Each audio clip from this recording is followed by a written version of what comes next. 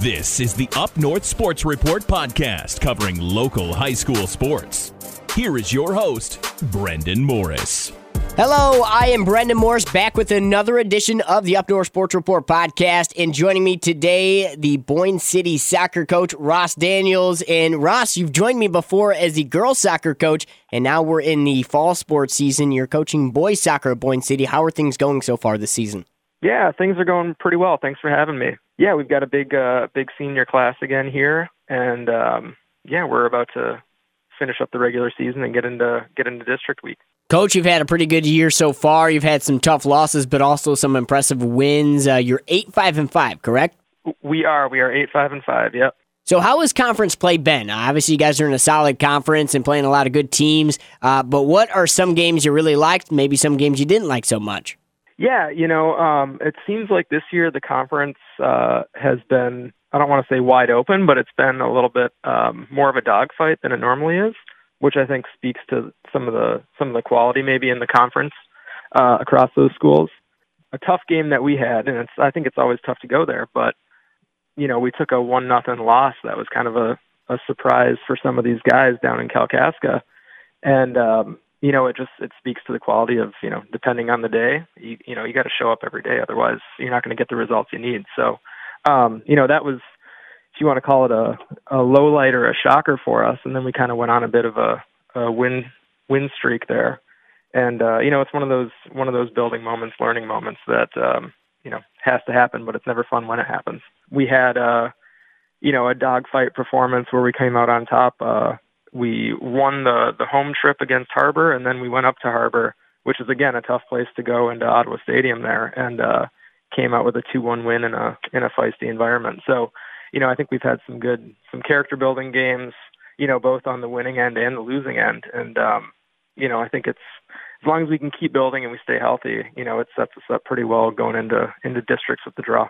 Yeah, so you got districts, I believe, next week, October 12th, against Kingsley. Obviously, Kingsley's program, they may have struggled, but still they could, go in there with kind of nothing to lose. Is there some kind of dangerous aspect you're still kind of focusing on just in case? Yeah, we're trying not to look past. We've got Grayling at home, the last conference game. Then we'll start prepping for that, for that Kingsley game. Any of the conference games or anybody that we don't, even play that much. I don't remember the last time we saw Kingsley. It's been a handful of years probably, but it's one of those things that can be a real banana peel game if you overlook it and start thinking about the second round. So that'll be the big focus and the big talking point as we start to prep for next week's game. Right, yeah, just kind of focus on Grayling, and then you can worry about playoffs and districts after that. Exactly, yeah. Can you talk about some of your seniors that you've just been impressed with this season and since you've coached them? Yeah, I'll start in the back line with Ben Harmeling, who's our senior captain. And then he's paired at center back with Matt Spate, and they've both been 4-year players for us. And, I think really stepped up last year as junior starters in a really big group of seniors as well. I think we had 11 seniors last year. As I think I only had 3 non-senior starters the previous year. So those two are a couple of them. And then as we get into, the wings and up top, we've got the Lloyds. I have 2 twins, Caleb and Logan. And so Caleb's been here for a couple years now, and his brother came over. And so now we've got both Lloyd twins, and they're great to have. They've put together, I think, 15 goals between them, just a rough stat. So it's nice to have, that twin brother connection going as well, and they're a couple seniors. Now, Coach, can you tell me what's it been like in the community this year? You guys, I feel like in all sports, this fall sports season, you guys have been competing very well, whether it is soccer, whether it is football or volleyball or cross country. You guys, seems like every sport you got going well for you right now. How does that feel to have that community just be involved in supporting you guys? Yeah, it's really nice to have a good buzz around, around the school, around the athletic programs themselves. The support from the community is fantastic. I think, weather helps sometimes. It's I would say in a football-driven town like Boyne. It's nice when we see, the crowd that we got last night for, a Monday night game out at the mountain as it starts getting, a little bit dark and a little bit damp and cold. So to maintain that level of support from the community through not just soccer, but, obviously a big homecoming game last week on Friday with football, and the place was packed. So, yeah, the city and the community has been fantastic for us, throughout all sports. Absolutely. And, Coach, I'm not going to ask you to say what team you like more, the girls' team or the guys' team, but what do you like about coaching this guys' team compared to the girls' team? Can you kind of just compare coaching guys versus girls, and what do you like about both seasons, whether it's spring or fall?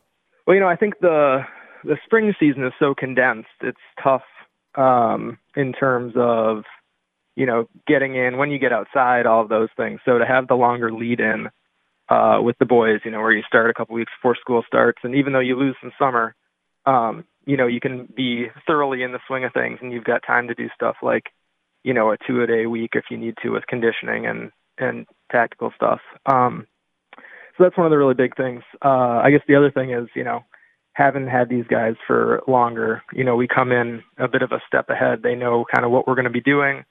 And so there's not so much, all the front loading has been done, and it's a matter of, can we get each individual into the spots where they need to be, and can we tweak the little things that they need to do? So, in terms of the fall, it just seems like there's a little bit more time, and, that's definitely an advantage. And, Coach, I know I've asked you this in the past, but can you just kind of once again kind of reiterate what are some like the pillars you have coaching this team specifically? What do you kind of like? What do you want people to know about your soccer team? Well, I think one thing I want them to come out knowing or having a good experience.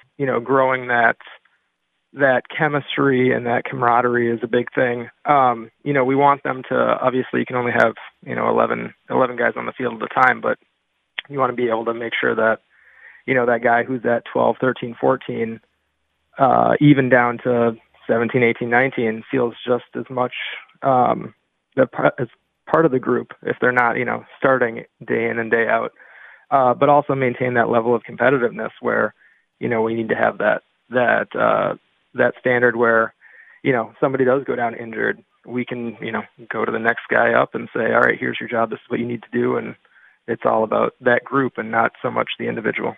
Yeah, well said, Coach, and I think that formula has worked well for your team so far, and it'll continue to do so. I know you're really busy. You're preparing for Grayling in your final regular season game today, so I will let you go, but I appreciate you taking some time to join me, and good luck on the rest of the season. I'll talk to you next time. Hey, great. Thank you so much, Brennan. Absolutely, Coach, and once again, that's Ross Daneils, the Boyne City soccer coach. Take care.